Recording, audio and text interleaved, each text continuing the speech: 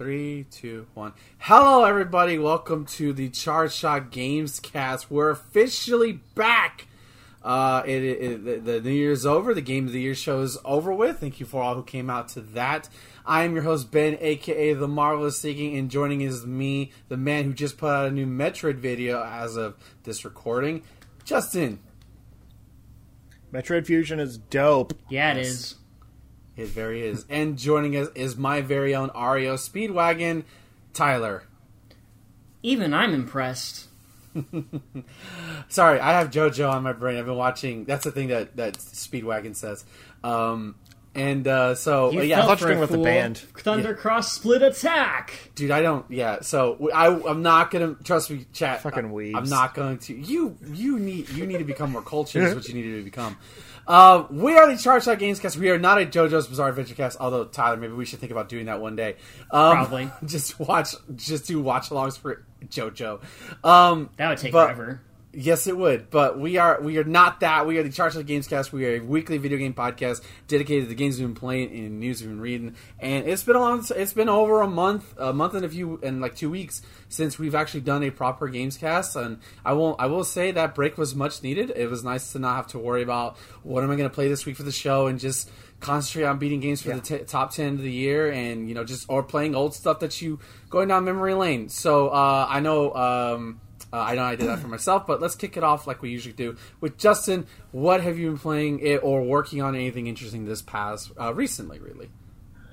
Well, I'm trying to I don't really want to touch on anything that we already discussed. Game of the Year, right? Some of those were fairly recent, but I can't remember if I gushed over Tokyo Mirage Sessions. Ooh, yes. I'm still really enjoying that game. That's good. It's actually been a little bit since I played it because I got caught up in putting out a new video and stuff. I just haven't had a lot of time. But I was trying to get in a good half an hour to an hour in bed every night because it's a Switch game. It's it's the convenience. And it doesn't have voice or English voice acting. Yeah. So I don't feel the need to play on the TV with the sound on. But I'm a good portion of the way into the second dungeon. The kind of the photography got... Oh, wait, no, I finished that one. That's right. I finished the second dungeon. I'm in the intermission between dungeons. Nice. That's right.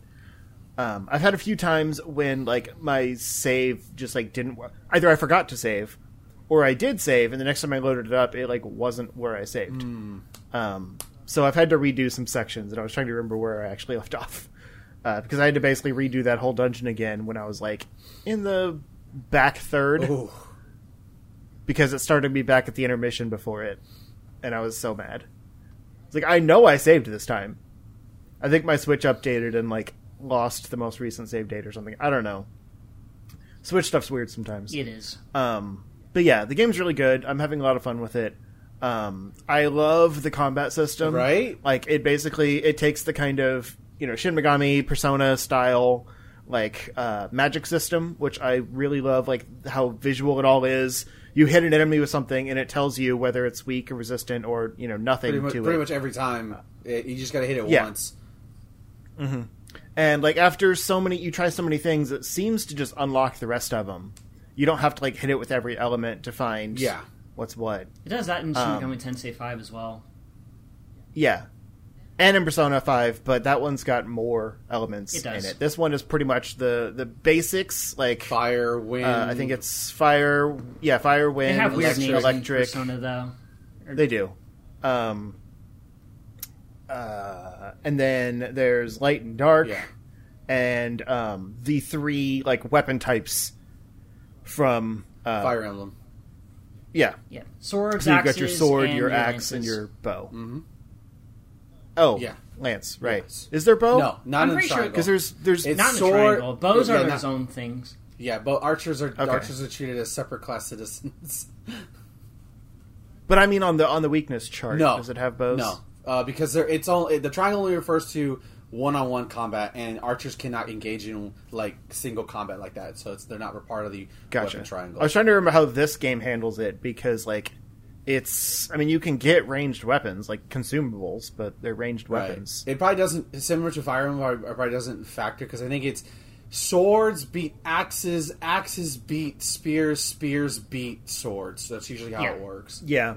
You don't really have to know that in this game No. because it just deals with weaknesses and resistances, but generally it does follow those rules. But yeah, there's like you can chain together attacks if you like hit an enemy with something they're weak against. It'll enact certain like passive abilities that your party members have, so they join in on the performance basically of that attack. And those get crazier and as that's super you satisfying. Unlock more stuff for the characters later on. It gets like insanely fun.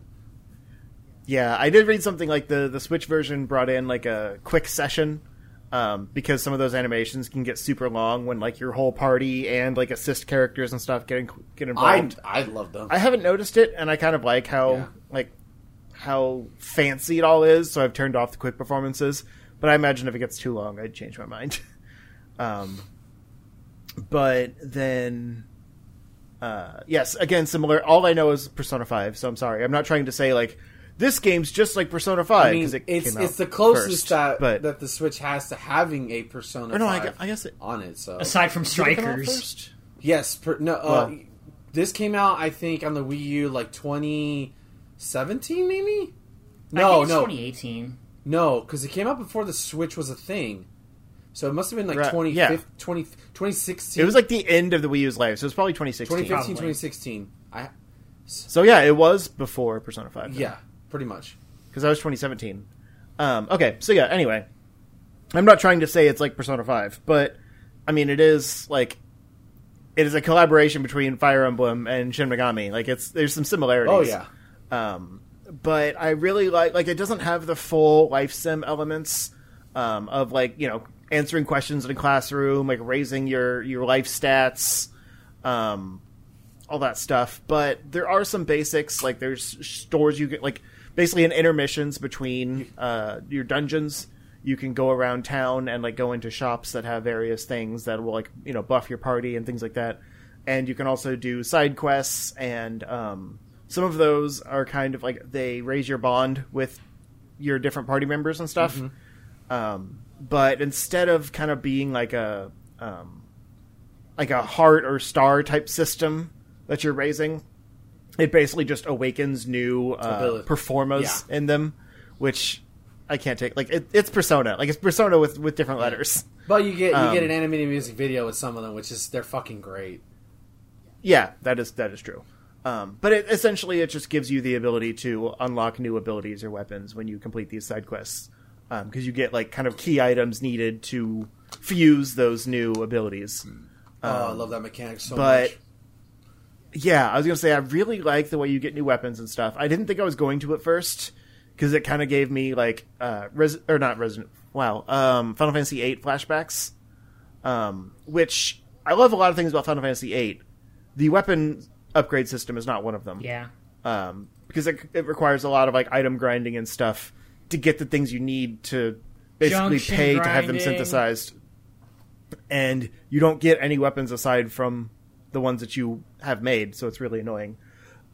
Whereas, like, Final Fantasy IX, there's normal weapons and synthesized weapons. Anyway, I really like this one because it's generally, like, you get the things you need from fighting enemies. Like, it's like their drops.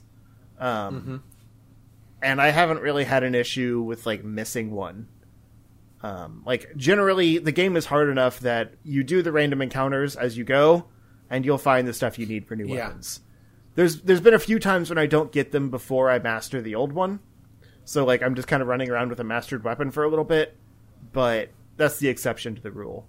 Because each weapon basically has, like, 4 abilities you can learn on it. And so as you level up, you get, like, ability points that unlock the different skills in that weapon. Again, similar to a Persona. Where they can learn different abilities as they level up, and then at some point they basically max out and can't learn any new ones, so you fuse them into a different Persona. This kind of applies that to the Fire Emblem weapon system. But I do love that, like, every weapon you get for the main character shows up on the map. Like, it actually updates the weapon you're holding in the dungeon. Yeah. Like, it's just those little things that makes me happy. Mm-hmm. And yeah, it's a very well made game. I'm liking it a lot. I just did the first EX story, like the new content in the Switch version. Oh, right, yeah. And that dungeon is fine. I like the stuff in it. Like I got a chest with a bunch of costumes, so I switched out my main character to the Joker costume. Of course. So it feels like I'm playing Persona 5. And that's pretty cool.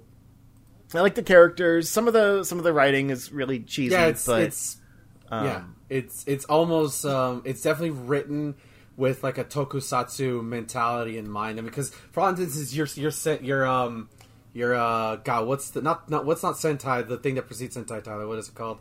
Kamen Rider. Kamen Rider. You're basically that for you. That's what you're a team of them. You're Super Sentai for all intents and purposes. Yeah.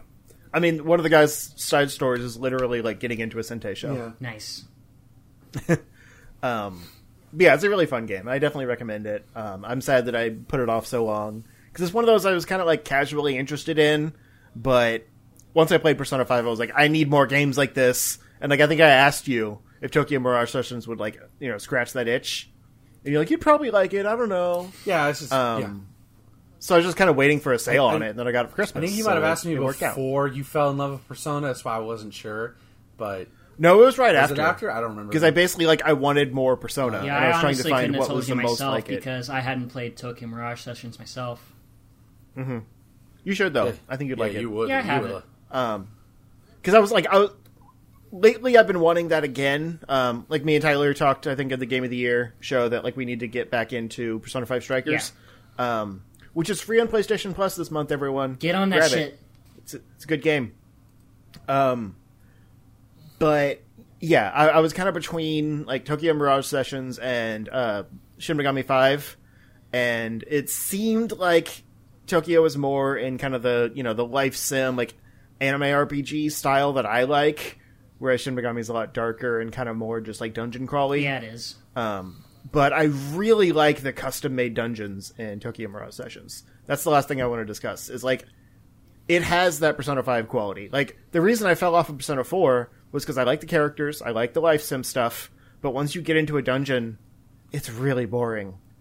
It's just kind of aesthetic hallways that all look the same, uncovering the map as you go, because it's randomized every floor. Go up the next floor, repeat. And there's random encounters in between, and they're hard, but, like, it's never anything other than that. Whereas, like, one of my favorite things in Persona 5 was, like, how dynamic the dungeons felt, and they're almost like platforming challenges. And this has a lot of those elements. Like, the first dungeon, you have to manipulate, like, the pose of, like, a dress form, so that you can go through the sleeves, like, kind of a ladder tunnel, through the sleeves and get to a different floor. And, like, you manipulate them in different ways to, like, find treasure chests and, other kind of secret hidden items. And then also, progress, obviously.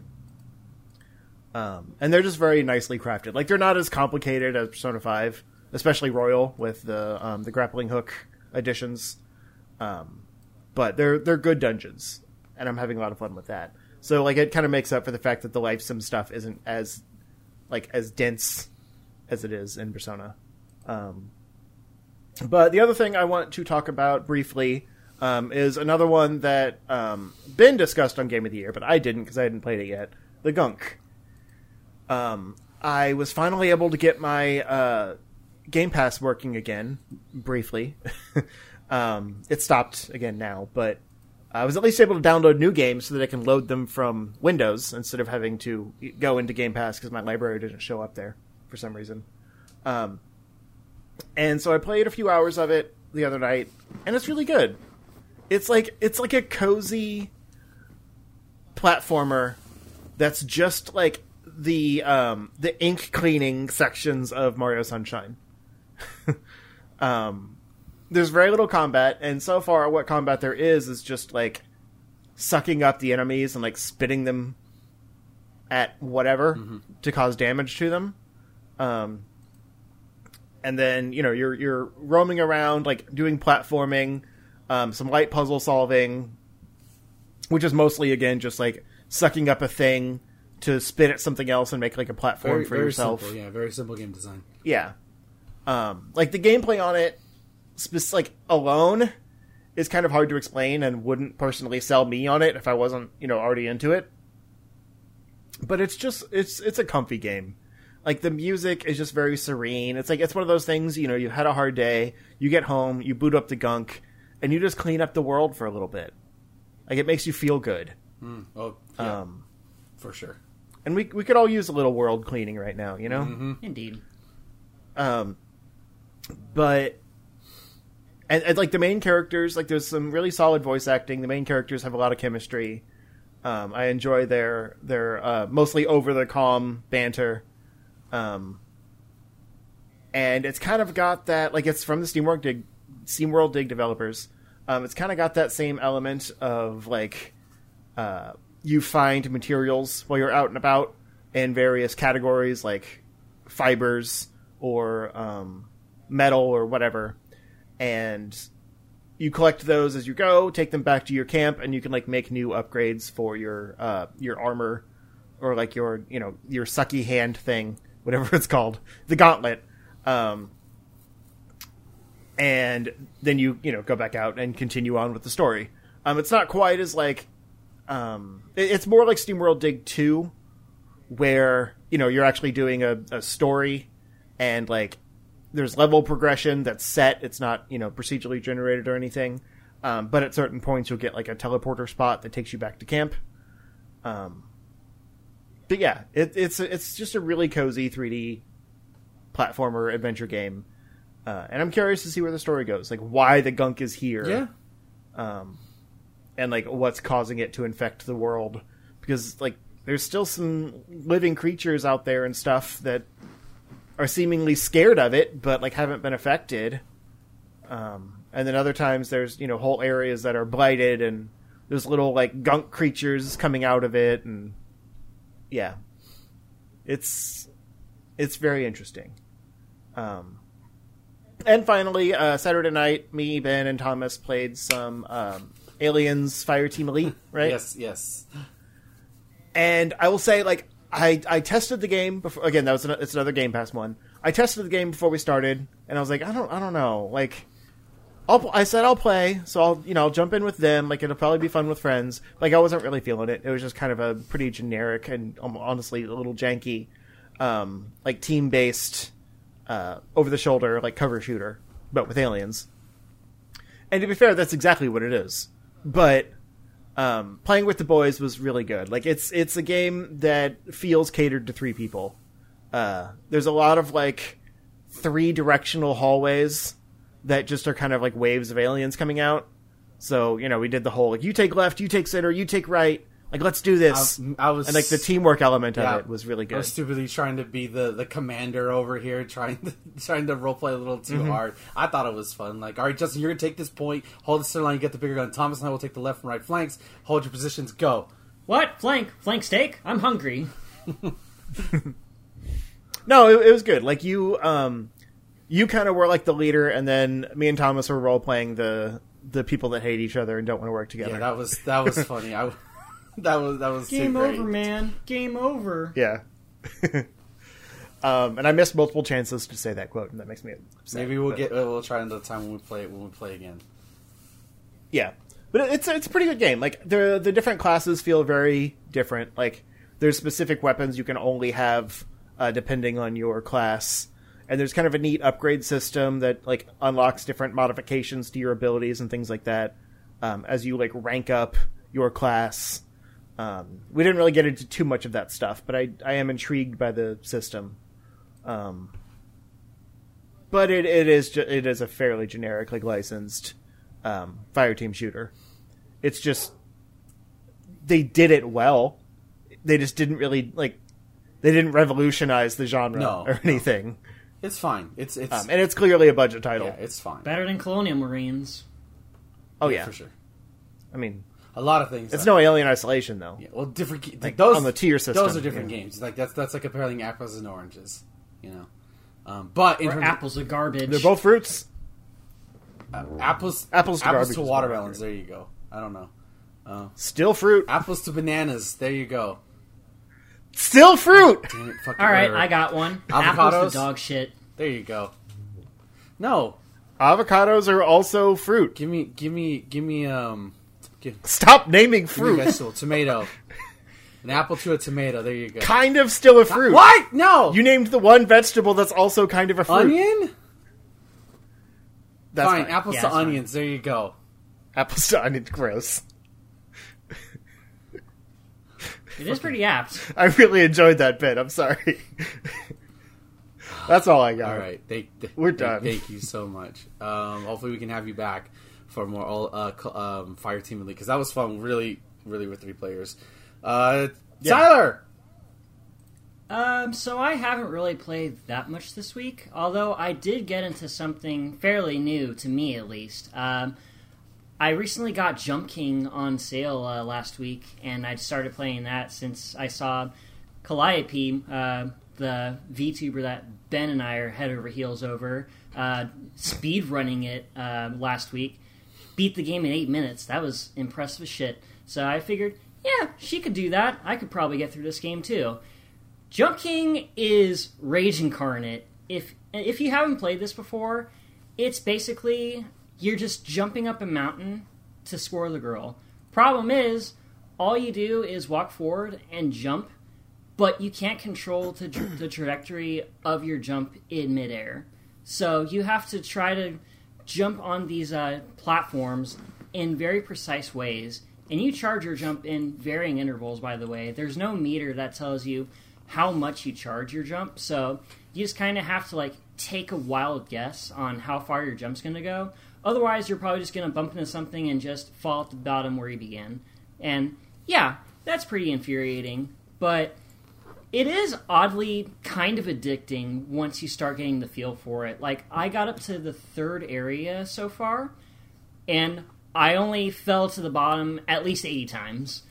So yeah, that's pretty much that game. Though I have gotten back to playing Dragon Ball Z Kakarot because I just remember that the History of Trunks DLC expansion was added last year, and I haven't played since the Resurrection S stuff got added in. So I got back in. I realized that I can go Super Saiyan Blue in the main story now, and I am just one-shotting enemies left and right. It's pretty hilarious, all things considered. I might consider just going back, seeing if there's a New Game Plus, or probably just starting the game from scratch again, because I really do like playing through this game's story a lot. But other than that, I've kind of just been grinding on Yu-Gi-Oh! Legacy of the Duelist Link Evolution on PC, because I haven't unlocked everything in that port yet. And I'm only doing so because Nero the Hero, a.k.a. Lo, recently got his copy on Steam, and he asked me to personally tutor him on the intricacies of the card game, and we'll probably make a stream out of it, whether we're doing the story mode or doing practice matches with each other. It'll be fun, and I'm really looking forward to teaching him how to play the game as well as I can. So look forward to that, ladies and That's gentlemen. another game I want to get back into, but I just haven't had time. Yeah, that's fair. 'Cause I want to duel him. I can take him on. I can't take you on. But. That's fair. I can give you a deck recipe for a Blue Eyes deck that I recently made, and it's pretty sweet. Is it like the Blue Eyes deck that we made in No, this the one, mobile game? This one's way different. It still has some of the same things. Blue Eyes White Dragon is still the main engine of the deck, but it mostly runs level 8 monsters that just special summon themselves right off the bat. And there's more fusions, like Blue Eyes Alternative Ultimate Dragon, which is busted as all hell. I'll send you the recipe later. It's really fun. Jeez. I even built it in real life. That's why I can't go competitive. There's so much meta that I just can't. I can't. It's not even meta. After it's for fun. just the idea of summoning monsters to special summon a better monster, I get lost. Yeah, that's as far as I go with the game. Well, at least Duel Links makes it automated enough so that you keep track of what you're doing. So you at least can't get lost in that regard. Mm-hmm. But I just can't think 5 steps ahead, like you need to do for that. That's why you gotta learn your shit inside and out. But yeah, that's pretty much it for me. Sounds like a lot of work. It does. Although on a related note, real quick, I did want to give a quick shout out to Picross. Because apparently I'm that old man now. Oh, Thomas is rubbing off. Thomas always went on about Picross, and we'd make fun of him for being an old man and playing old man games. I downloaded the free Konami one on my phone like a month ago, like just shy of a month ago, and I have beaten like 67% of the puzzles in it, which is hundreds at least, in less than 30 days. I really like Picross now, y'all. Now you're gonna and also have that to one's free. Like, apologize it's a good one to Thomas. learn. Oh, I have. And then we've talked about Picross before. I'm already thinking about like what other ones are out there, because there's like a Nintendo one on the Switch. Cool. And then there's like the old like classic Picross on SNES Online. That's neat. That might be a good one to check out, because I'm mostly struggling with like the 15 by 15 puzzles, and Thomas was saying in the Nintendo one the Switch one there's like 30 by 30 puzzles. And I'm like, I don't know if I can handle that many numbers. Man, I play Yu-Gi-Oh! For a living. That game is too 5-head for me. It's honestly like there's some really fun patterns that you can get into once you figure it out. Like, I love blocks of twos, because it's basically like you tap out your blocks like based on the number on either side. So when it's like twos on all sides, you basically are making like a staircase kind of. Which, when you're dealing with pixels, means like that's the edge of something. Okay. So like you get into these sections of twos, and you've pretty much crossed the board and have a good like marker point of where everything else falls. So like when it's a full run across, like just a number 15, like it goes all the way across the board, or when it's like a run of twos that just makes a diagonal line basically, like. Those are really satisfying and are usually quick wins. It's the ones where it's like more empty space than pixels that I can't figure out. Because when you have a 15 by 15 board and every one of them is like, a 1 or a 2, like, where are you supposed to put them? You have no point of reference. Numbers are hard, man. Anyway, yeah, Picross is cool. Just want to let you know. Okay. Not me. No. So, first I want to talk about in between the Live with That last show. You guys knew how much I wanted to get a Switch OLED edition, and I would have gotten one at launch if Target didn't fuck me over with constantly taking the money and then leave. Whatever. We've been over that. I finally have one. It's right here. Tyler sabotaged It's hard to tell. I'm going to see if it's visible on here. I'm going to turn the volume all the way down so y'all don't hear that. Probably is, because that's sweet OLED. So there you go. This is it. It's hard to tell, but you can see the bezels are a lot smaller. Is that Grandia? Grandia 2 specifically. Yeah. And I was not sure. Like, you're never really sure like how big the difference is going to be until you have it. And I'll tell you this: I have not played in TV mode since I've gotten this thing. It's all been docked or on handheld mode. So. Yeah, it's really gorgeous. Like, it really makes everything pop and just have everything that has beautiful colors. Really, really great. But what also that a lot of people don't talk about is it makes the shadows and the darks a lot better. So like if you look at your Switch normally, when the screen is off, there's kind of like a gray tint to it, which is normal for that kind of screen. But with here, the screen just goes completely black. It almost freaks me out sometimes because it feels like the king is powered off. But like I'll do it for Metroid Dread when it's one of the games I first tested out, and like the loading screen will come up, it'll pop up. But the game that really wowed me on like just how vibrant it can be is Sayonara Wild Hearts, and that game is just literally, it feels like the screen is literally pulsating with the colors, and it's a great game to show off. But like it also feels a lot heavier. Like, it's not significantly, but I still have my old Switch. I haven't given my dad my old one yet because I've been sick. But I compared the weights, like, it's significantly heavier in the sense that you're gonna feel it. It's not heavy, but you're gonna feel it. And it just, but it doesn't lose any kind of weightness. It still feels the same doing this. Everything's about the same.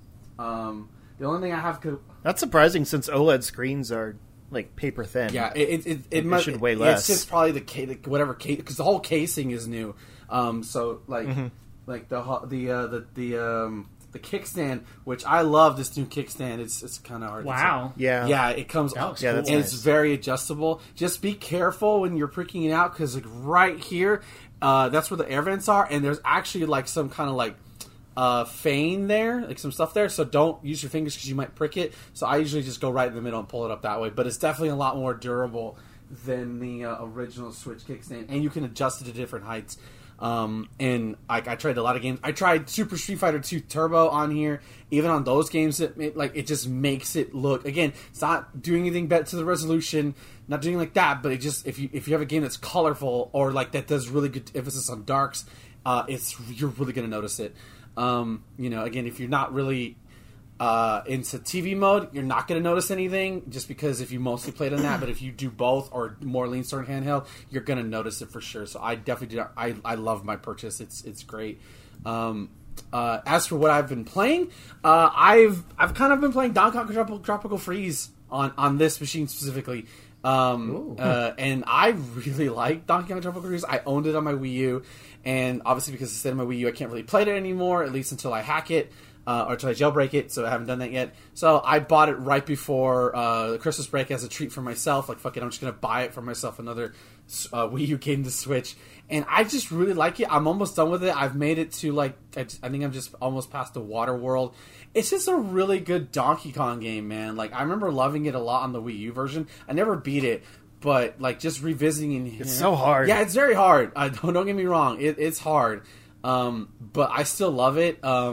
I love just how it controls. I loved its platform challenges. I love its boss fights. Its boss fights are insanely good, except for the underwater one. But it doesn't overstay its welcome, so I don't necessarily mind that one that much. By the way, the underwater stages when there's an underwater shadow stage for Donkey Kong Tropical Freeze. That's a good indicator on how good it's just so good.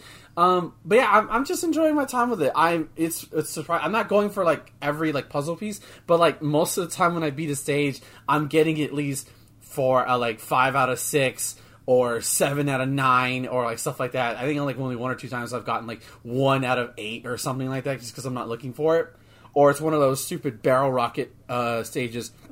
Luckily, there's only 2, because Donkey Kong Returns for the Wii had a shit ton of them, and those pissed me off all the time. God, I hated those stages. But still, really, really, really good fun game. Although the hardest levels are the K stage, the special one for getting all the puzzle pieces. Those I'm going to try at some point, because I think you can actually buy Squawks from what's his name, Funky, and he can basically lead you to puzzle pieces. So I'll probably do is I'll go back and play through the game and either try to get all the secret exits, get all the puzzle pieces, and try to complete this game because it's really, really fun. And let's see how far I can test my humanity. Besides that, I've also been playing Grandia 2. As you saw, I'm not streaming this. I'm playing this on my own because I never played it. And I'm really surprised at it, honestly. It does a lot of things that's Grandia. It's so Grandia from what I remember from the first game. But it's a lot more simplified. So, for instance, in Grandia 1... in order to level up certain things, and it's usually by 1 point, so it wasn't significant, but it was enough to change things up. You have to change weapon types, so an axe will level up your HP and your vitality by 1 point, but a sword will level up something else. In this one, it's not really doing. It does not do that at all. In this one, you get special coins. You get things that are called special coins. They're called special things. One's blue, one's green. And that's pretty much how you level up things. So you pretty much, at least I haven't found it. Each character that you meet gets a mana egg, and they're titled differently. And you can switch mana eggs between characters. There's no rule who has what. But once it's in there, you pretty much level them up instead of just in Grandia 1, you use it over and over again to max it out. Here, you pretty much just fight, and then you go into the power up menu, and then you'll level up that way based on how many special coins you have or magic coins. In addition, there's these books you can find. So far, I think you can find some in the overworld, but most of the time, I've only found them when you're fighting bosses. A boss will drop it for you, and those give you extra stats. And each character can keep up to 3 extra bonus stats port, and it's a lot, and you can then power those up as well. So it's a lot more simplification. It may seem like a lot more, but in terms of what Grandia 1 had you doing, where you're constantly, okay, you have to use this amount of, you have to use fire and water magic to level that up individually to gain a new ability and get these at different levels to get this new ability. That was fine. I have no problem with that, but I like how simplified it's here. It's very, very fun. And so far, the story is not what I'm expecting, because Grandia 1 was very optimistic, very, like, adventure. Like, the main character, Justin, is like, I'm gonna go on an adventure. And yeah, it gets dark at moments. Like, shit, I cried on stream during one of them. But this one is very dark, like, from the beginning. And it's pretty much about this religious group of the area is trying to prevent the summoning of the Dark Lord Valmar, who's basically Satan, Lucifer, Beelzebub, whatever you want to call him. And these churches trying to prevent him, and the Wings of Valmar, which that sounds so cool, gets into this woman, Elena, who's like your main character, who's I'm pretty sure is voiced by Jennifer Hale, based on how she the voice acting that's in this game. And she gets basically the soul of the Wings of Valmar in her, and so she has like a dual personality thing going on, where occasionally this character Millennia will show up, and she's pretty much the Wings of Valmar personified. And if her goal is pretty much to try to resurrect Valmar, and you're going across the countryside, and you are fighting. You are basically trying to stop Valmar from resurrecting. And I'll tell you what, the one thing I also say about this game is that this game's trying to be more mature, because the storyline has to do with God and religion and the devil and the little nuances like that. And also the enemies, like, they really went out with making some of these enemies, even basic enemies, like nightmare fuel.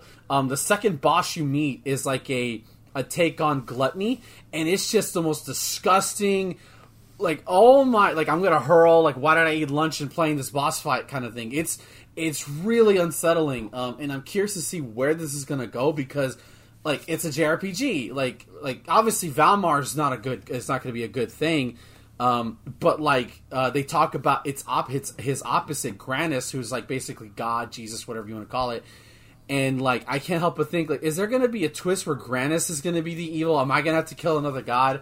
Luckily, Lo is not telling me anything, but he's like kind of like watching I'm kind of telling him my progress as I go along with the game, so like I'm just really enjoying it. It's very simple. I like some of the updates to the visual attacks that they've done. In fact, I think Millennia, when you get to play as her, some of her moves get like full on animated, which is really, really sick. I will say some minor problems with the port. There's some weird. I didn't have this.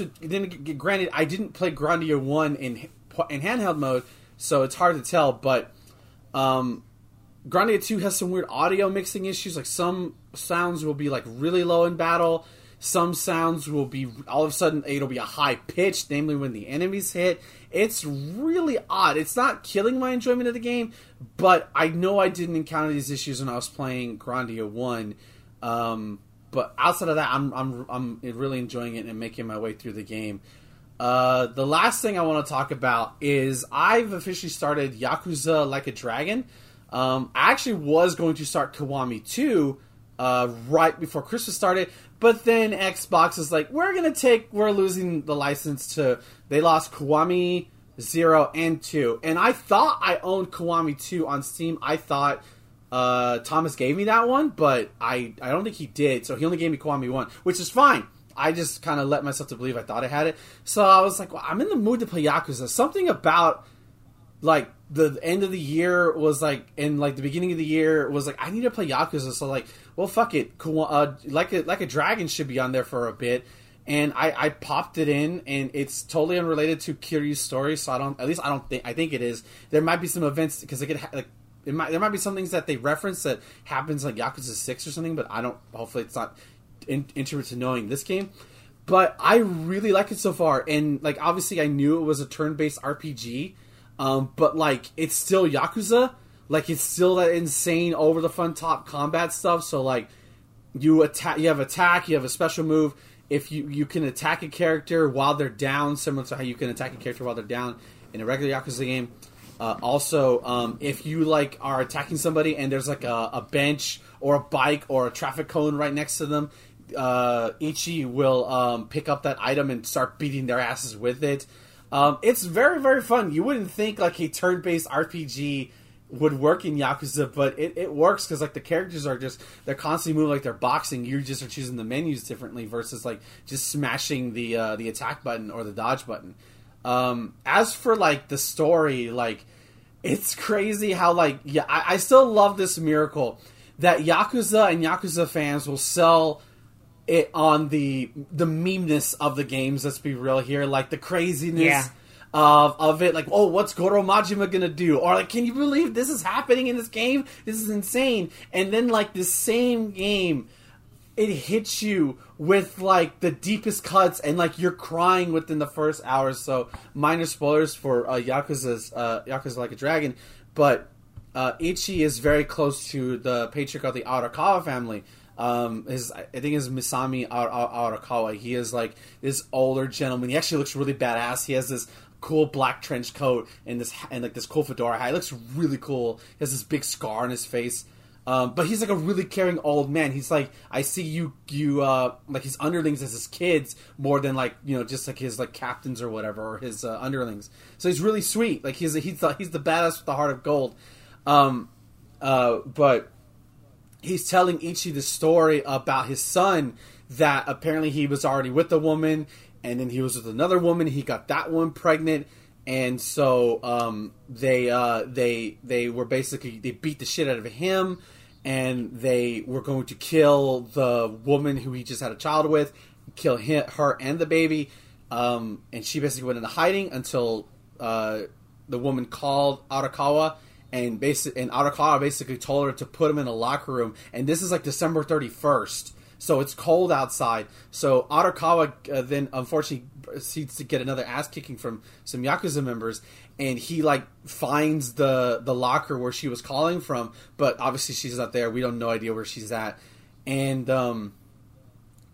he proceeds to hear a baby crying in a locker. So it's just him like punching this one locker to get it open, and it's just like heartfelt stuff. And because the doctor basically told him that like if you would have gotten there like a 5 minutes early, he would be fine. His son is stuck in a wheelchair that Ichi has to roll around and stuff like that. But it gets, I won't say what the real heartfelt spoiler, but especially what happens to Ichiban. But it seems like in the Yakuza game, there's always a moment where the first part of the game is really fun and you're kind of learning everything, and then there's the turn. There's the oh shit, the shoe just drops and you're playing Yakuza, motherfucker. Get ready for the emotional ride of your damn life. Like they do such a great, like it's by this time, this is technically Yakuza 7, so by now it is a formula. But it's a formula that fucking works. So that's the great thing, that they could take it. And I was kind of skeptical, of it, because like I've only played 0 and 1, and obviously Kiryu is the hero of the game, and to an extent Majima in 0. But I was worried. I'm like, am I going to be as receptive to Ichiban? And I think I am. He's like very much a loyal to a fault kind of character. He just wants to do good. So for instance, there's this guy who owes money, and his captain told him, bring me his wallet. So he takes the wallet, but he gives the guy back his money. And he's like, well, the boss has said just give him back his money. Like, he's going to pay us back. And of course, Ichi almost loses his finger because of that, because he's being a smartass. But like, he's just like a lovable idiot. In fact, Ichi himself was like, his mom abandoned him. Like, his mom worked at the like this bathhouse where like basically prostitutes were the Soapland. Yeah, the Soapland. He was raised there, which you see in like Yakuza 0 and 1, and like all the women there took care of him, which I'm like. And apparently he played like Dragon Quest a lot as a kid. Like he was Dragon Quest is huge in Japan, so like he based his entire like what it means to be a good person on Dragon Quest. And I'm like, I like this guy. That's hilarious. Yeah, he's just a really good dude who just wants to do right, which makes what happens to him like really awful. So I'm gonna be playing that. I'm gonna be playing I know I'm probably playing too many RPGs at once, but I feel like Yakuza isn't that big to the point where like, I can probably get away with it since the overworld maps are never truly huge, you know, and like, you know, most of it's cutscenes anyways. So I'm enjoying my time with it. I'm taking my time. I'm not going to rush through it, at least until Xbox decides to remove it from Game Pass. But I hope it doesn't not for at least a while until they beat it. Even then, I might have to buy this game, and this is the last thing I'll say in it, because in this game, you can play Virtua Fighter 2 on it. Yep. You can play Virtua Fighter 2, and you can play Virtua Fighter 5 on it. No online, obviously, but I just love the fact that, like, I'm going to have to buy Yakuza Like a Dragon just so I can play an emulated copy of Virtua Fighter 2. Question, is it arcade perfect? I have no idea, dude. I never played Virtua Fighter 2 in the arcade. I only had it on the Saturn, so I would not be able to tell you. It looked neat. It looked nice, and that reminds me of the Saturn. You know, so and the Saturn was a good machine for emulating or replicating arcade hardware. So Yakuza Like a Dragon. I wanted to play Kiwami 2, but didn't happen. I'm gonna play through the entire Yakuza series at some point. But something in me just wanted to play Like a Dragon since it doesn't really have anything to do with Kiryu, and that way I can just be in this world of sadness and memory, as I call it. That's all I really want to talk about. There's some other things I played, but that's all I really want to talk about this time. Let's go ahead and go to a break, and when we come back, we got a little bit of news, and then it's our topic of the night.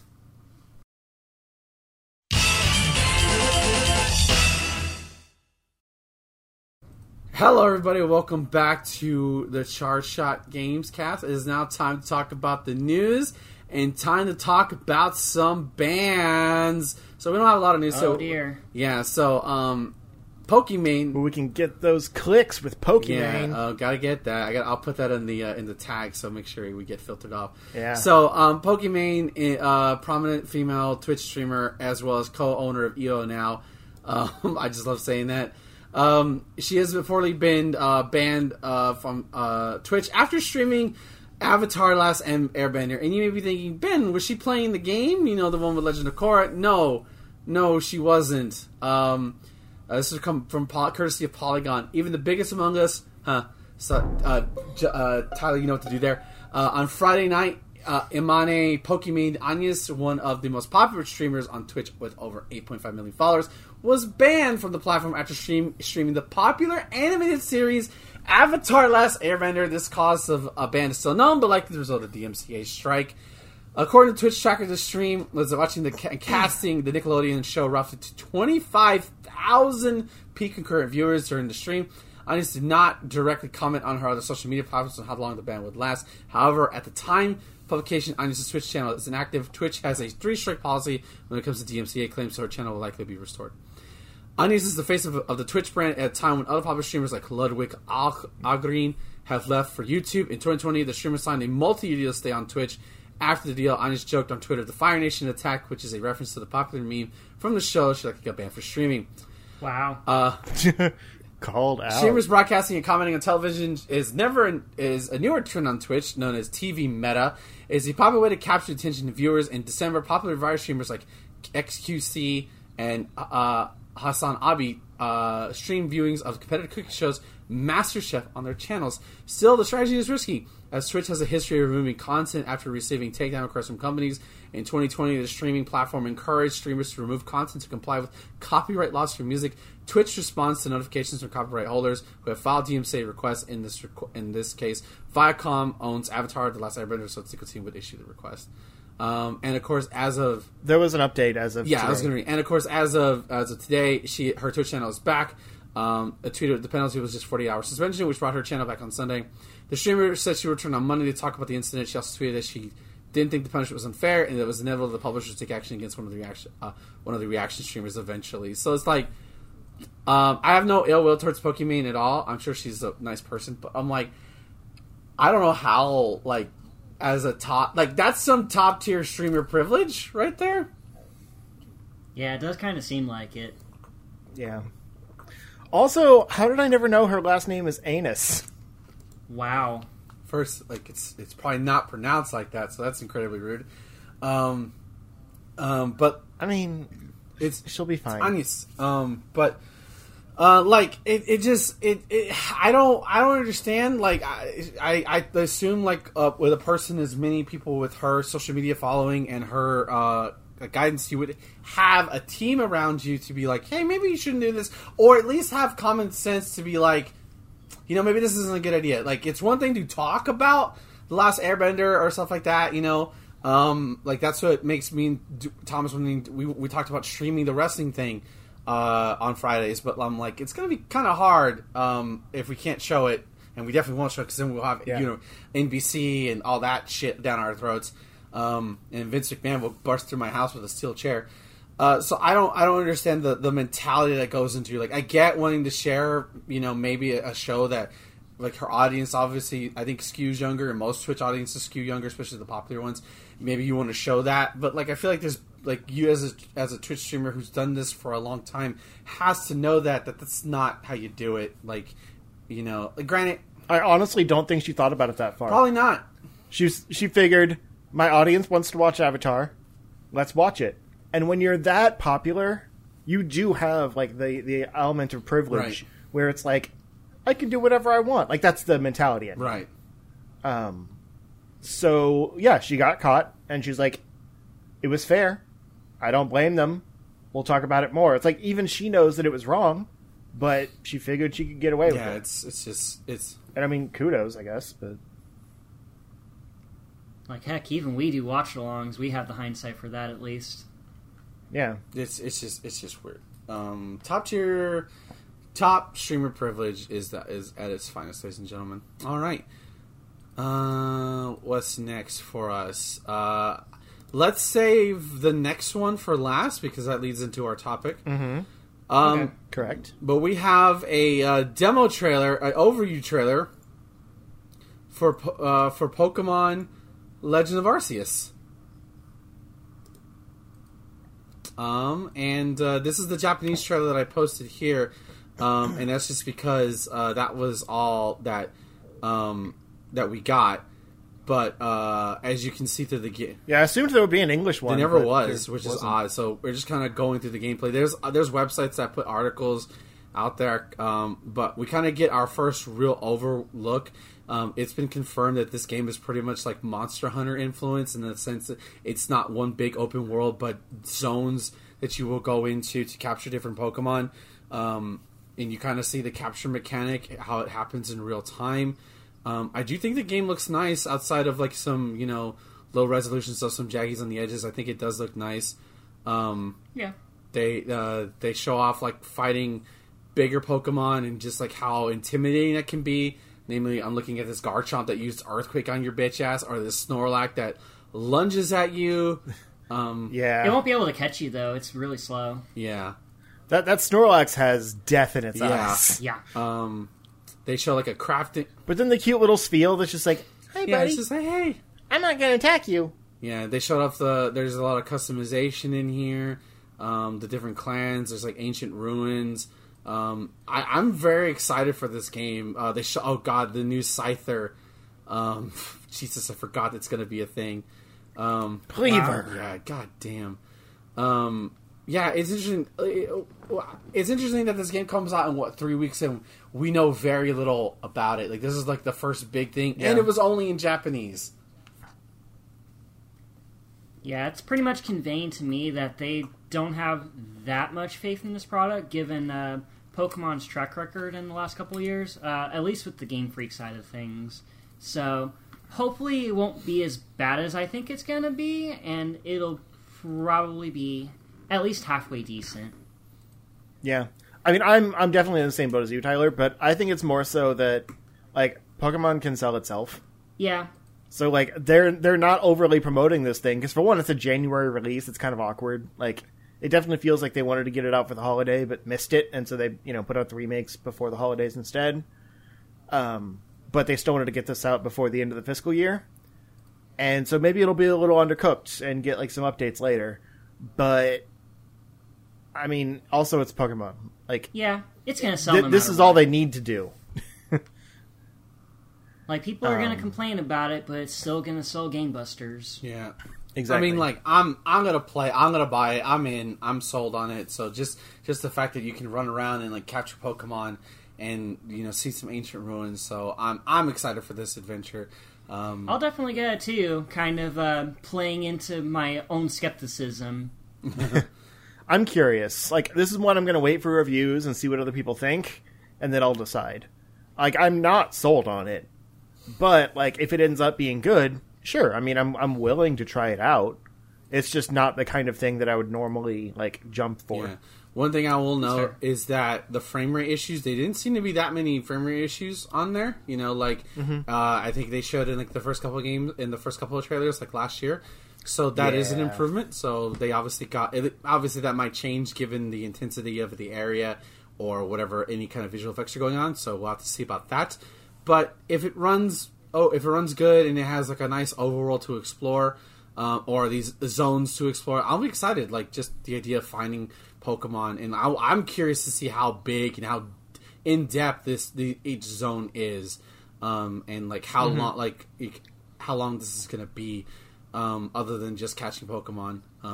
So I want to know how many actual new Pokemon it has, because that'll go a long way into convincing me. Like, I'm a sucker for new Pokemon, new forms, new evolutions, that kind of thing. Yeah. Well, I think the rumor, not confirmed, but that the starters have like Hisui final evolution, so I think that's a guarantee. Yeah, that's what I've been hearing too. If there's a cooler version of Typhlosion, then I'm definitely in.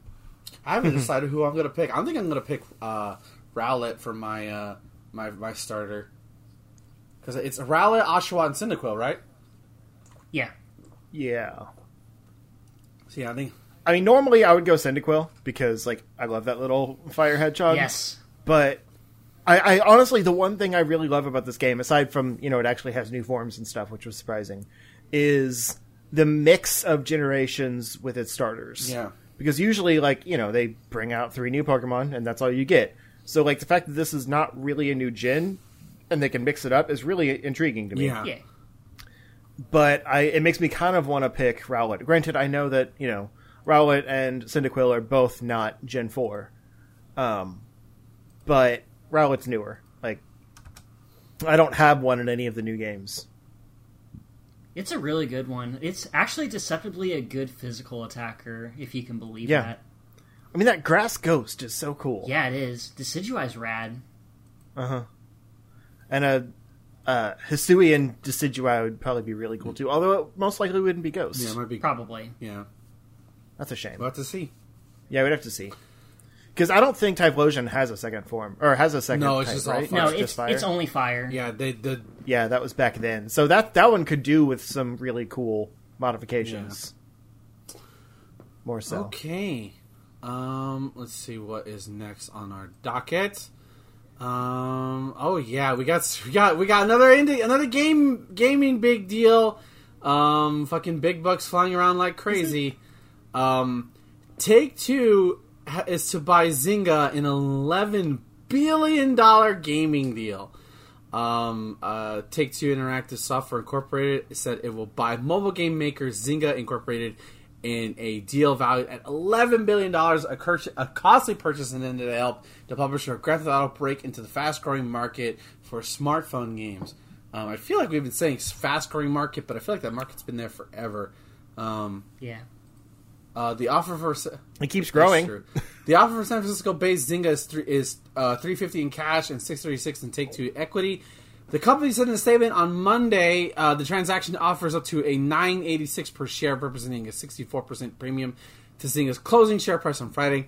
The company said the deal's enterprise's value is $12.7 billion, including debt. Shares of Take-Two fell as much as 50% in trading the most days since December 2009. The deal will see the creators of best-selling PC and console games such as BioShock, Red Dead Redemption, joining with the forces of the makers of Farmville, which flourished years ago on Facebook. Zynga later moved into mobile gaming, which was expected to benefit during COVID lockdowns when more people returned to their phones and other devices of entertainment. A recent report from industry researcher Newzoo shows that mobile gaming accounted for the biggest part of the overall market last year, 52% growing. Growing 7.3%, while PC and console revenue dropped. Probably because you can't buy consoles. That's probably has to do something with it. Probably. The transaction is expected to make New York-based Take-Two to a leader in a $93 billion global mobile market, which the sector expected to comprise more than half of net bookings in the fiscal 2023. Up from an estimate 12% in fiscal 2022, the company said it's among the industry's biggest deals ever, topping the $8.6 billion purchase of Finnish game maker Supercell, Oi, producer of hits like Clash of Clans, by China's Tencent Holdings in 2016. It also follows Electronic Arts' $2.1 billion purchase of Glue Mobile last year as more publishers seek to capture demand for on-the-go entertainment. Since cultural habits have changed since the pandemic, Zynga was said to have attracted interest from other game makers back in 2018, according to Bloomberg. But Zynga shares have language dropping about 39%. I think this is mostly going to go into shares and stuff like that. It's boring business talk. I mean, it's a Bloomberg article. That's fair. Yeah, Take-Two has received financing of $2.7 billion from JPMorgan Chase. So there's that. That's $12 billion. You know what's with there, Tyler? Honestly, the biggest part of this to me was that Zynga still exists. Yeah, right. I remember them as like the Facebook game makers, but I didn't know they did anything since. No, they've just been churning out mobile games apparently, and apparently they've been highly profitable, which is, I don't know, how business is fucking weird. Yeah, a lot of times they're like just licensed title skins for like just a single game engine, like the pick 3 puzzle games and that kind of thing. But it's like every property has one. So the same developer just licenses out their game engine to that property and makes 15 games out of it, and they all make money from that licensed audiences. But I don't know anything about Zynga. Yeah, obviously the reason of this purchase is that I guess they're not seeing the revenue coming in from GTA Online anymore. Every time I hear about GTA Online or Red Dead Online, people are just mad. So they probably need at least they feel like they need a bigger source of revenue, and that is through these mobile games, which is like, okay. Because the mobile developers that remastered GTA Trilogy did such a good job. Yeah, I know, right? Jesus. So we'll Take-Two's a joke. I just feel like we needed to talk about this just because of like how much. That's a lot of money. Like you don't just like that's almost like I said, they said it's the biggest deal in gaming. I couldn't remember how much the sale was for when Microsoft bought Bethesda or ZeniMax, I guess, overall. I would guess that means the biggest mobile deal. Probably, yeah. It says it's among the industry's biggest deals, which makes me think the mobile industry. Yeah, because it does. So what you're saying is it's a big deal. Yeah, because I don't remember how much the Bethesda Microsoft one was. Maybe it was less because I mean $11 billion is I can't even think of what $11 billion looks like, let alone Jesus. I mean, it's crazy to have that much money for a studio we didn't know was still doing stuff. That's the mobile market for you, right? Yep. Everything in the mobile market is just printing money. It's crazy, and you can get it all by subbing to Apple Arcade for $4.99 a month.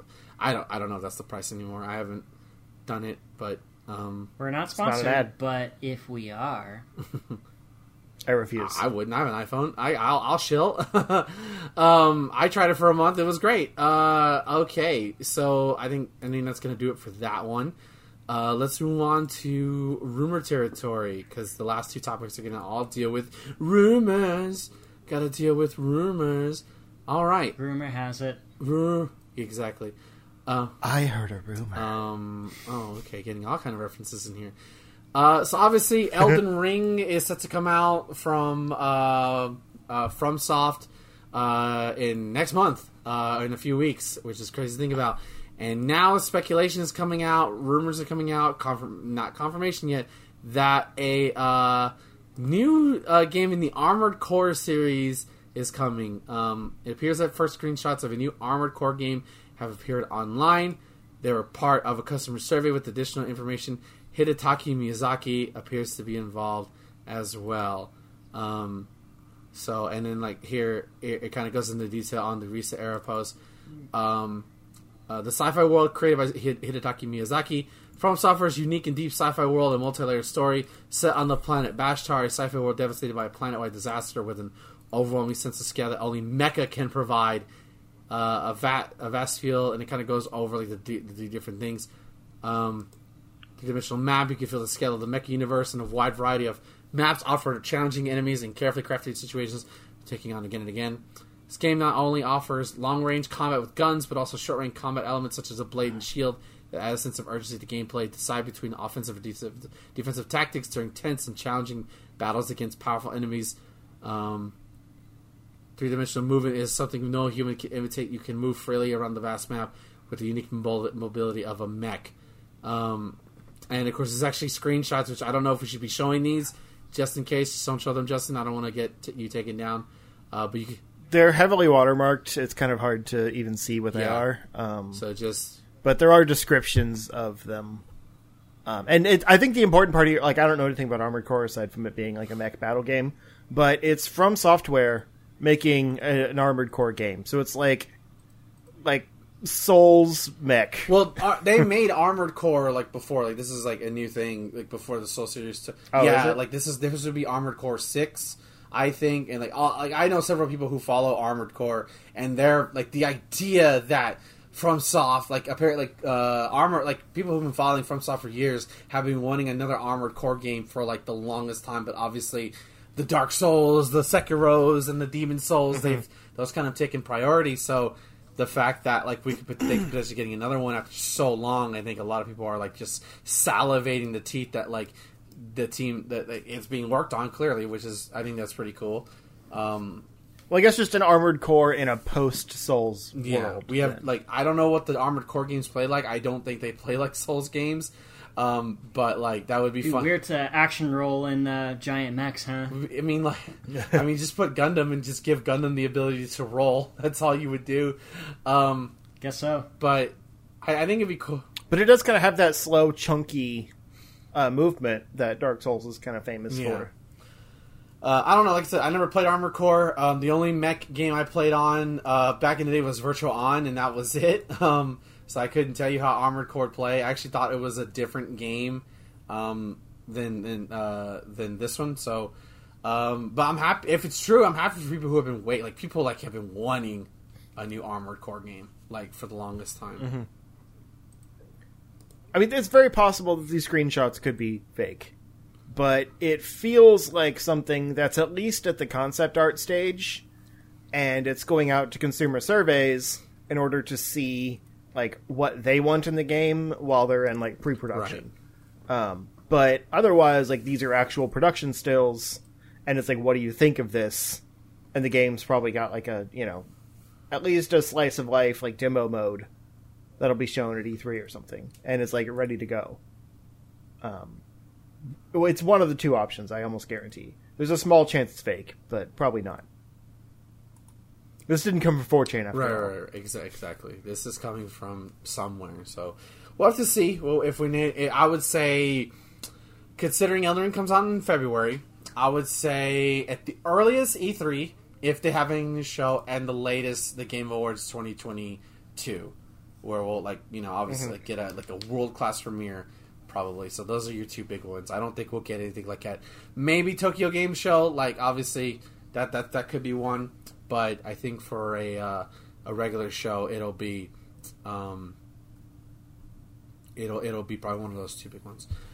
All right. Yeah, like it's probably not coming this year. No, for sure. No, probably like 2020, late 2023 or 2024, which is crazy to think about. But it'll be here before you know it, and we'll be in year 4 of the plague. So, we'll be dead. I hope not. I run this damn business. I'm going to keep y'all fuckers alive via ventilators. I mean, everyone. Like, inevitable heat death of the universe. Not that soon. We should have gone for the head. We'll make it happen. I watched Don't Look Up. We'll make it happen. I hate it when movies tell me what to do. Let's finally talking about one final rumor of the day. This is concerning Mario Kart 9 is reportedly in development. According to an industry analyst, Mario Kart 9 is currently in development and will have a new racing twist. It could be teased this year. The speculating surrounding the game comes from Tokyo-based industry analyst Dr. Serkan Toro, who then, when writing his predictions for the upcoming year for GameIndustry.biz, said that a new entry in the beloved series is on its way. I'm aware Mario Kart 8 Deluxe is still selling very well on Nintendo Switch, but Mario Kart 9 is in active development. He said before, saying that Nintendo could tease their next entry of the franchise this year. And what's more, Toto said that Mario Kart 9 may launch with a new twist. Mario Kart games regularly include twists on karting formula, from Double Dash's 2 character cards to Mario Kart 8's anti-gravity sections. While the analysts refrain from adding further, that hasn't stopped fans on social media from speculating as to what twists might be. From theories such as suggesting the next installment could be arranged from stars from other franchises to others, routing for a F1-centric take to the popular series. The community has done a good job of so far offering up suggestions towards a potential upcoming reveal. In addition to Toto's predictions surrounding Mario Kart 9, the analysts also suggested that 2022 could be the year Nintendo brings another one of its series to mobile devices. On mobile, Nintendo has been very silent since Mario Kart Tour launched in 2019, but I think 2022 we'll be seeing established IP arriving on smart devices again. Last year, Mario Kart 8 officially became the best-selling racing game in U.S. history. The title, which combined sales for both Wii U and Nintendo Switch, Mario Kart 8 Deluxe, surpassed the Mario Kart Wii back in April after selling over 40 million combined units and taking the pole position. So, and then this is going to just lead right into our topic a little bit too. So, first off, I mean, who knows, right? This is just a guess. This is not speculation. This is not an insider saying, like, I know it's happening. It's just more of like a person who has, as analysts and just kind of looking at trends, that Mario Kart 9 is in development, so not surprised here. But what do you guys think is the twist? Because as you mentioned, like, you had the anti-grav stuff or the double dash with the 2-player system. Justin, what do you think is the twist that could be in Mario Kart 9? Okay, so I saw people on Twitter, like, all speculating, and they a lot of people were going the Nintendo Kart route and getting slapped down like that was just the most obvious answer, like, don't, you know, enough about Nintendo Kart, so I don't want to go with that one. Like, I do think that's what it's going to be, but I don't think that's necessarily the twist. I think we'll just get more guest characters than, you know, in Mario Kart 8. What I would expect is just like a...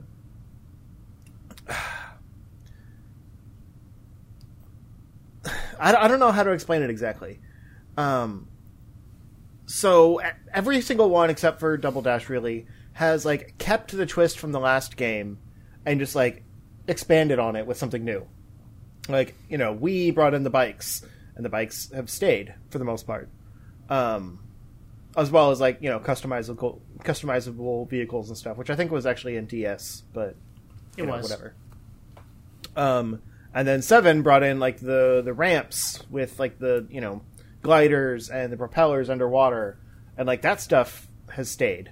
It's just gotten a little nicer looking with, like, the alternate paths through levels and stuff. And then 8 brought in, you know, the anti-grav stuff.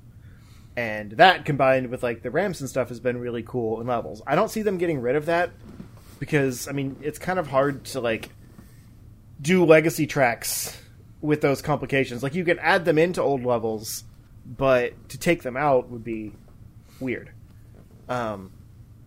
So, point is, I think what we'd see is just kind of an expansion of what's already there.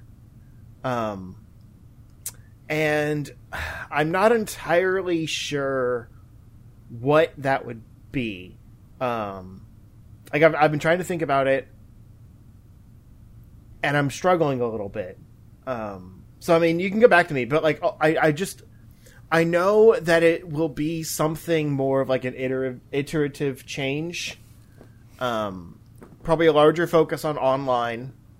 Maybe kind of like a, you know, Forza Horizon type thing, where it's, like, active players in your game. Rather than computer players. So you're basically, like, always racing against, like, friends' ghost data, that kind of thing. And sort of, like, not an open world. Like, I don't think they'd go, like, you know, you drive to a mission and then get a track or whatever. But I think it could actually bring in like a the DS kind of did this too, but bring in like a story mode. I was thinking closer to like Diddy Kong Racing, where you're going track by track. Like you can just play the tracks on their own, but there's kind of like a hub that you drive around in to get to each track, and it has like a full-on story that you have to like complete and like rank to get onto the next section of the story, that kind of thing. And that's why I think it would play in the Nintendo Kart thing, because like you'd basically be traveling through worlds for each like gaming property, with levels based on those like the new tracks at least would be based on those properties. So it's not just a it's not just a Nintendo Kart thing. It's actually like taking the elements that we've had before and like adding actual like Nintendo content in with like a full story mode, similar to Smash Ultimate, like the what was the World of Light campaign in that called? Yeah, similar to the World of Light, where it's like each section of the map is kind of separated off as like Donkey Kong Land and that kind of thing. Yeah, that's just kind of like spitballing some stuff, because I've had a really hard time thinking of like one thing. But just something that like can use all the elements they've already done. Because like I said, Double Dash is kind of the one outlier where it's like that mechanic never came back because it fundamentally changed the game. And since then they've done iterative stuff. But taking those elements and evolving them for a more modern, like online focused title. Yeah, I don't know. This is a tough one. All right, Tyler, what do you think? The idea just kind of popped into my head while we were talking about Mario Kart 9 stuff. So I have a pretty better idea of how... this is more of a hope than will actually happen, but it'd be super hype if they actually did this. Mario Kart Cross F-Zero. Like, just make it pretty much Mario Kart, but with F-Zero elements. Like, bringing in the characters, bringing in more tracks, probably more fast-paced racing gameplay. Probably like the mission-based stuff in F-Zero GX. It'd be really cool just to see all the characters from that series, like Michael Chain, Black Shadow, Pico, Jody Summers, and of course Captain Falcon. But yeah, I would think that Mario Kart crossing over with F-Zero would be the hypest thing ever, and it would actually make people give a shit about this series that's been dormant for the past 18 years or so. So that would be a new idea for the F-Zero series. They've said that they're not going to make a new one until they come up with something to do. Yeah, absolutely. Well, and they can... this would revitalize both of them. Yeah, they could just incorporate all the stuff that they established from Mario Kart 8 and just kick it up a notch, and it would just be on par with what F-Zero has. And it would work out just fine, I would think. They could call it Mario Kart Zero. That would be sweet. But yeah, that's just more of a hope than like a grounded theory. That's just my take on it. I like that. Monster trucks. They're gonna add monster trucks. There's gonna be a very specific off-roading. Like you're gonna be able to do stunts and shit, like Wario Stadium thing. That's my thing. And then like you can already do stunts, but like not in a monster truck though. Like Mario and imagine Peach riding a monster truck. How tight would that be? That'd be so dope. I can imagine Bowser in a monster truck. That makes the most sense. And they would have like separate tracks just for monster truck races. So like you could get like destruction. You can get like some destruction elements going on. Come on, it writes itself. There you go. You get a new vehicle type.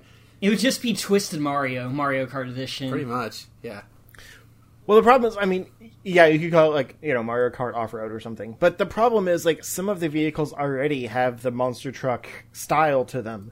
It's just not an actual type of vehicle. Yeah, that's what I'm saying. Monster trucks. There's no different stats or anything. Monster truck. Big-ass monster trucks. There you go. But give me Peach and Daisy in a monster truck. That's all I want. But they all have to have, backwoods garb on. Fine. Huh? Like, Peach and Daisy would have, their dress overalls. Wario... No. Toad would probably have, Red Cap, because he's kind of problematic, you know. That's all I got. There you go. That's mine. Very simple. Y'all have intricate thoughts like, no, monster trucks. Just monster trucks. That's pretty much all you need. Yeah. Just do flips. A new mode where you can, like, just do cool stunts and shit like that. Sunday. Especially if the racing mechanics from Deluxe are going to stay, then yeah. Yeah. Maybe it better. I mean, it could make for a really cool battle mode. Have like a demolition mode right. in the battle. You just crash into each other. Because I did see someone like in the article, someone said that the twist is that it'll take mechanics from F1 race stars, which in general I would not see it going more like actual racing. No, you know, like F1 racing. But I could see like a battle or a damage system. Like, you know, you're hit with weapons and, like, your health goes down or something like that. And if they tied that in with monster trucks and, like, a demolition mode, you could basically have, like, you know, instead of balloons, you could actually have, like, an active damage system on the vehicles. Which would be kind of neat. Yeah. All right, so... Or they can combine all these ideas. Because, I mean, you'd have a story mode with an F-Zero crossover game. Bring in all those characters, make it faster, whatever, and then have, you know, a demolition mode also in the battles with monster trucks as a new... Although monster trucks aren't usually that fast. They really aren't. We've gotten away from the... but the one thing they won't do is add a battle pass. Probably not. No. Nintendo does... Yeah. They'll keep that to the Mario Kart Live game. Tour. Mario Kart Tour. Okay. Now we're just going to lead us into our final topic of the evening, which is obviously Nintendo with Mario Kart 8 Deluxe. I don't think it was a thing on... No, it was an 8 Switch, I think. I can't even remember anymore. But in Mario Kart 8 Deluxe, whatever version, you were able to play as the villager from Animal Crossing, Isabelle. Yeah, that was in the Wii U version. It was DLC, though. Oh, that's what it is, okay. Mm-hmm. And of course, Link, and of course we also got 2 maps regarding to both Animal Crossing and The Legend of Zelda. So, and then of course in Deluxe we got the Splatoon team. And even though we didn't get a Splatoon race track, we got 2 Splatoon battle-themed arenas. We also got 2 F-Zero and tracks. And 2 F-Zero tracks. I keep forgetting because they didn't add an F-Zero with racer. the Big Blue. There was a cart though. I don't remember the cart, but it's probably it was the Blue Falcon. Yeah, it's right. Yeah. So yeah, a lot. They've already kind of established that. So now we're going to talk about sort of like what characters that could they pull from Nintendo. I'm not thinking third party at all. We're just going to go with Nintendo first party because really, I think it would be weird to add third party characters to a kart game like this, unlike Smash, which is like fighting. So I'm going to go first because I want first dibs. And the first character that I think needs to be in this game, and he was in a trailer that looked like a Mario Kart trailer, but it was a Smash reveal for Rosalina. It's Kirby. I think Kirby should be the first candidate. He's warm, soft, and cuddly. Fits in, like, his aesthetic would fit perfectly alongside. I would it kind of, you could do Greens or any number one of his stages. Maybe one of his courses would be the Halberd. You race along the Halberd or something like that. He's also had a racing game, so he's had a racing game with Kirby's Air Ride. So it doesn't matter about who cares about precedent. Doesn't matter because Link didn't have a racing game, so it doesn't really matter. Well, I'm just saying, like, they could actually modify one of, like, the Kirby's Air Ride tracks for it, and like, that would be a cool callback, while also including the character. That's true. Dude, the city mode in a Mario Kart game would be so cool. Yeah. That would make for a cool battle map, too. Indeed. Yeah, so there you go. That's who I would first pick is Kirby. Tyler. Okay. This one's obvious given my earlier speculation. Captain Falcon. He obviously hails from a racing game. He's one of the better racers in his series. He's instantly recognizable, mostly because of Smash Brothers. He just makes the most sense to me as a guest character, and I'm surprised that he hasn't been in a Mario Kart game yet. So yeah, Falcon Race! Blue Falcon! Yes! Justin. So, I mean, I gotta go with Samus, right? Yeah, I mean, I figured Like- you would, yeah. that'd be so cool. Her ship actually was an unlockable cart or DLC cart or something like that in 8. Was it? I Yeah, don't it think was there so. with Blue Falcon. If there was, It I don't definitely recall. was. Yeah, her I only saw the Blue her Falcon gunship's and not in 8. Link's motorcycle. The gunship's not in 8, my guy. You I might have made that up in a fever will dream. find it. Probably saw like a mod or something. Okay. Yep. It is. I wasn't totally wrong. Her gunship is a car. It's in the Nintendo Switch version of Rocket League. Okay. Okay, so you're completely off base. Wrong game, buddy.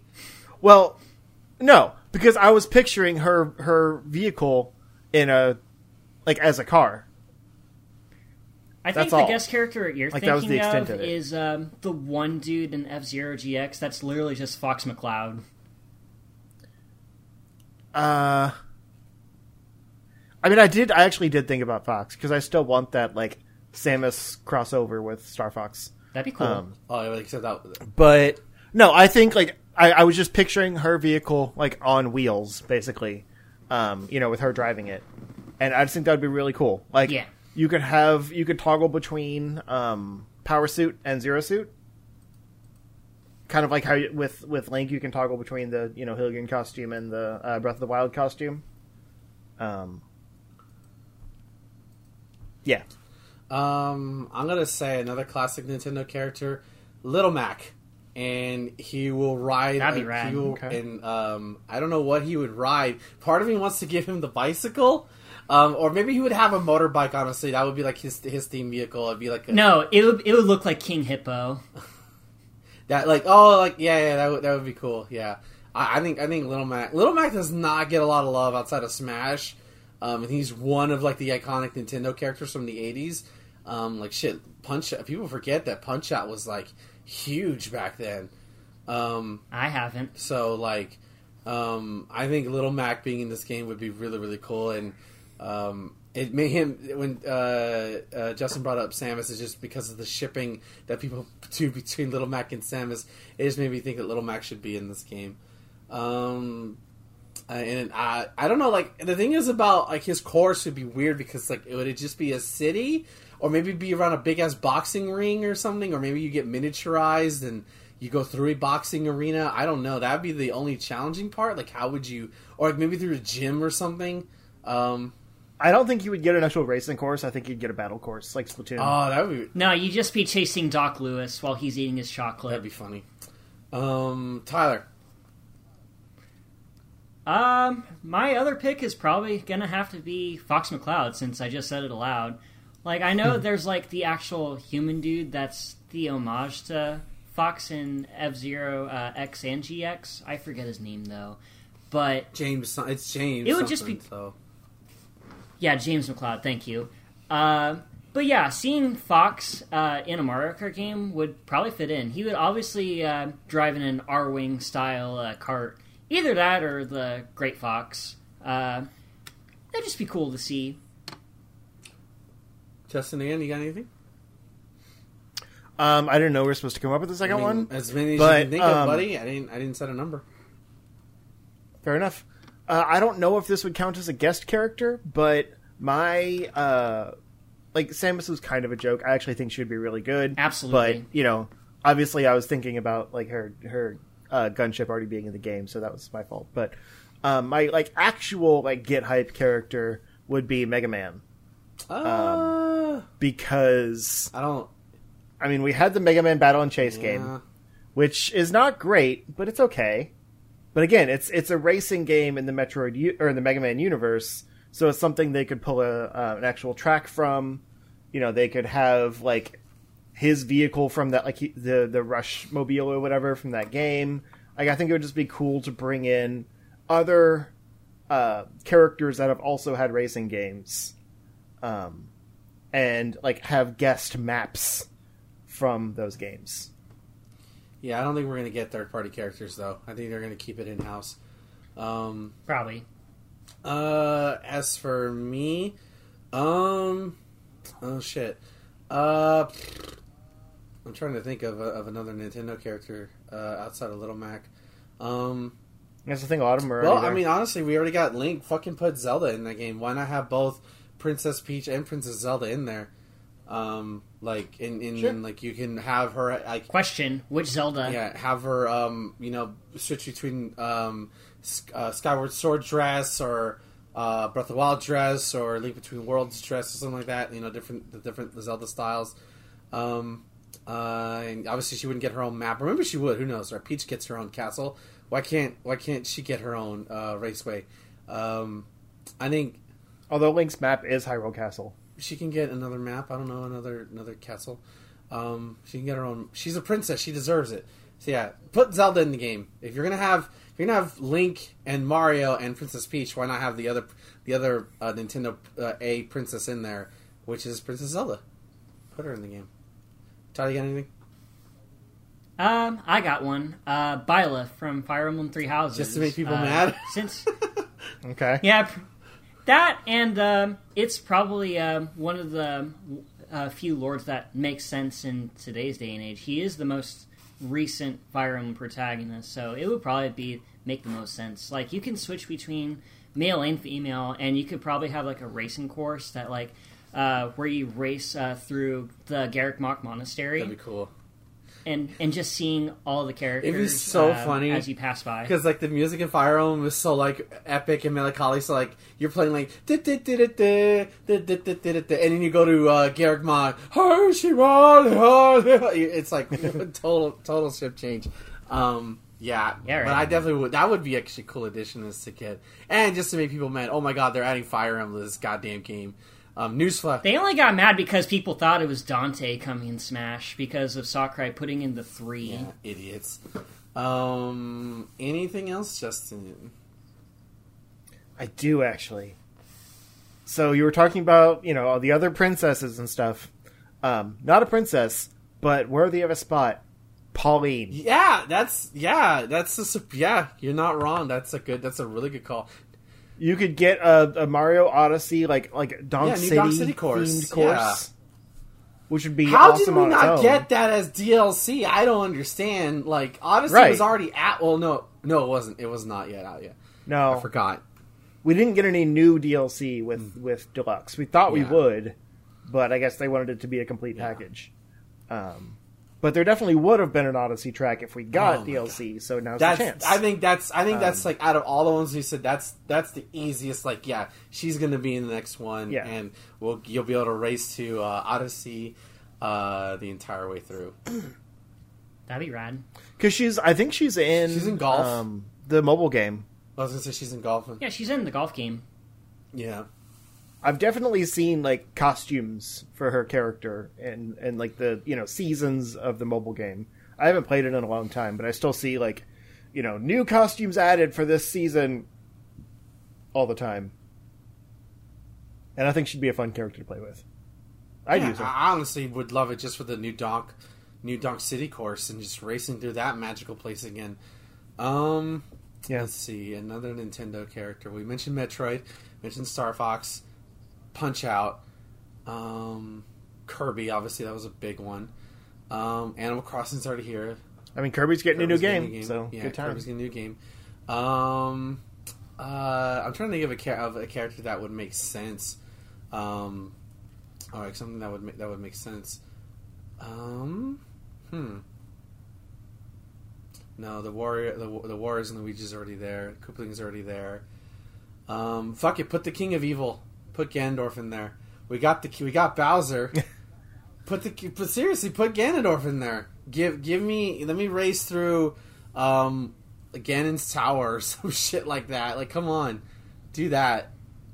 I like how Smash Bros is over. Like, we're not getting anything else for it. Now we're just like, you know what? Mario Kart 9 can be Smash Bros now. Let's just speculate. Exactly. Look at me. I'm Smash Brothers now. Exactly. So, oh my god. Oh, I just realized so many people are going to try to actually make it a thing, and it's just not going to work. We'll have to see. But it's just like, it could be cool if they do the Nintendo Kart thing, and like every Nintendo Direct, like, you know, now we get character or track reveals or whatever for Mario Kart. Like, that's our new Smash Bros. Announcements. Yeah, and It would work. Yeah, it could. It would generate a lot of hype, but we'll see if they actually treat it that way. If it's going to be that way, we'll have to find out. So they might just play it normal, and you get Dry Bones and Pink Gold Peach and Metal Mario all over again. Ugh, what would be funny is that, like, out of all this, you get these new characters, but Waluigi doesn't come back. So not only did he not make it to Smash, he gets kicked out of Mario Kart. Oh, People would be pissed. Oh my god, yeah, people love Waluigi. yeah. In Mario Kart. So, I can't think of anybody else who I think outside of Ganondorf. Todd, do you have anybody?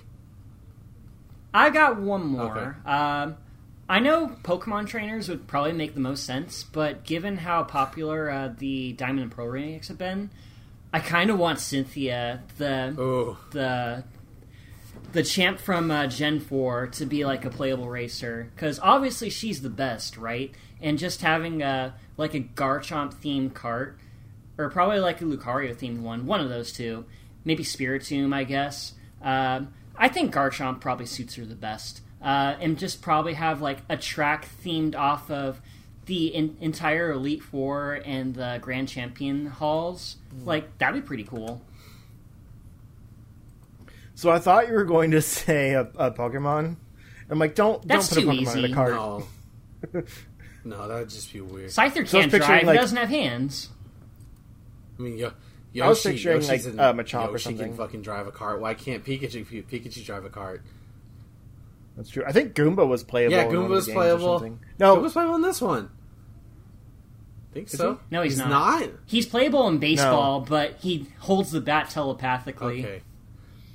yeah, he's in one of the Mario parties. That's what I was thinking of. Yeah. because it's still stupid in the mini games when like he has no arms, but He has can win mini telekinesis. games against the best. But no, just to round it off, I will share one more. I'm not as excited about it as I was Pauline, but we've had Donkey Kong, we've had Dixie Kong, we've had Diddy Kong. Let's get Dixie Yeah? Kong in there, Yeah. or Funky, but I think Funky was playable. Tor. sometime. He's in Tor, not the regular games. Oh, okay. Yeah. I just think Dixie Kong would be For fun. sure. They probably haven't done it because of like the hair physics. Like, it'd be kind of obnoxious with the the ponytail flapping. But she's my favorite Kong. Yeah. A lot of people love She's Dixie. pretty cool. All right, so there you go. I think a good couple of choices. One really probably is going to happen core character, and a couple of like, will they, won't they? We'll find out maybe at E3 this year when Nintendo has their big thing. Since E3 is not going to be a thing anymore, we didn't talk about it, but E3 is going to go all digital this year. Oh, yeah. I mean, not much to say. E3 is going digital. Yeah, I already forgot about that. So, all right, guys, let's go ahead and wrap it up. Justin, please plug your stuff, please. You can find me if you look for Zero Score on Twitter or YouTube or Twitch. I'm continuing, or hopefully finishing, my Metroid Fusion race with my friend Chris. Nice. And depending on our progress this week, we will jump right into Super Metroid. Okay. With the Redux mod to make it a little bit more Okay, special. so I need to take Metroid Dread off my schedule then. Okay, good. Okay. Oh, yeah, well, Super Metroid would probably be a one and done. It's just we probably won't use the whole time on Fusion, so I wanted something to fill in the rest of the Okay. time.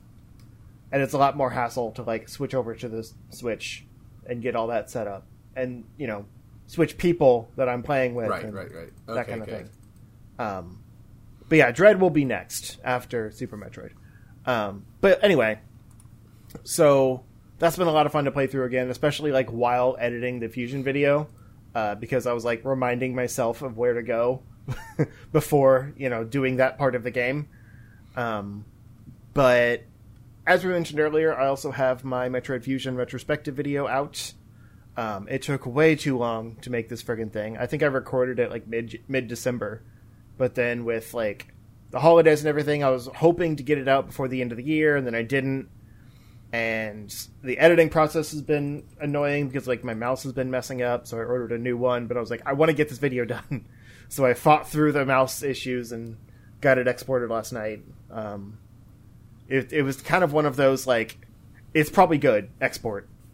So hopefully it all works. I'll definitely watch it once we're done here.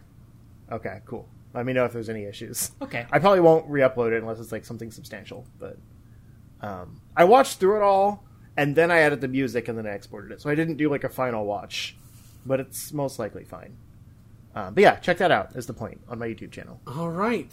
Tyler. You can follow me at Hey It's That Ty. Check the pinned tweet to take you to my YouTube channel, home of Tire Shoes Reviews, where I review old-ass fighting games for your pleasure.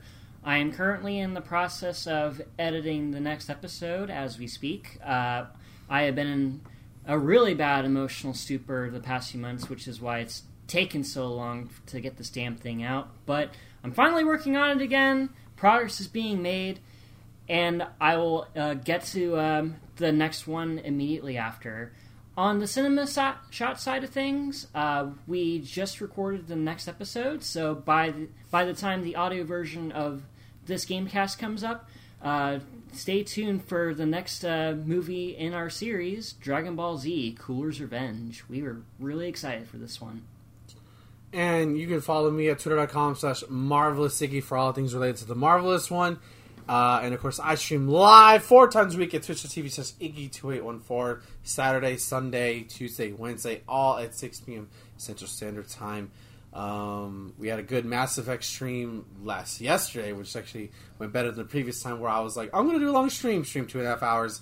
And this past week, we almost went to 4 hours, so that was nice. Nice. Covered a lot of ground too. So, and of course, this Sunday, finally it's happening. The rubber match between me and newly crowned Papa Bear, Nero the Hero. Our first 10 in Street Fighter V will be going down. Let's go. Ryu versus Ken. That is subject to change, considering Lo is a very busy man lately. But as of right now, it is set to go first 10. Me and that. So I haven't been practicing Street Fighter V, let alone Ryu, so we're going to see what happens. And he's a very, very happily distracted person right now, so we're just going to do our best to put on a good show. Of course, go to charge.com for all the content this show, if you listen to this show, as well as Tyler mentioned, Cinema Shot, as well as the wrestling show that me and Thomas did. The one that just came up was the Royal Rumble 2002, and the one that should be up around this time, this episode that came out, me and Thomas watched Wrestle War 89 because it was the third trilogy match between Ric Flair and Ricky the Dragon Steamboat, a legend in the wrestling annals of history. So it was a pleasure to watch that with my good buddy. God, that was such a great match. And look forward to that. The poll for the latest episode will be live on our Twitter feed, but this time tomorrow. So go check that out. Vote to see what we watch after that. But until next, that's gonna do it for this episode, guys. Until next time, stay charged. Have a good night, everybody. Good night. And that.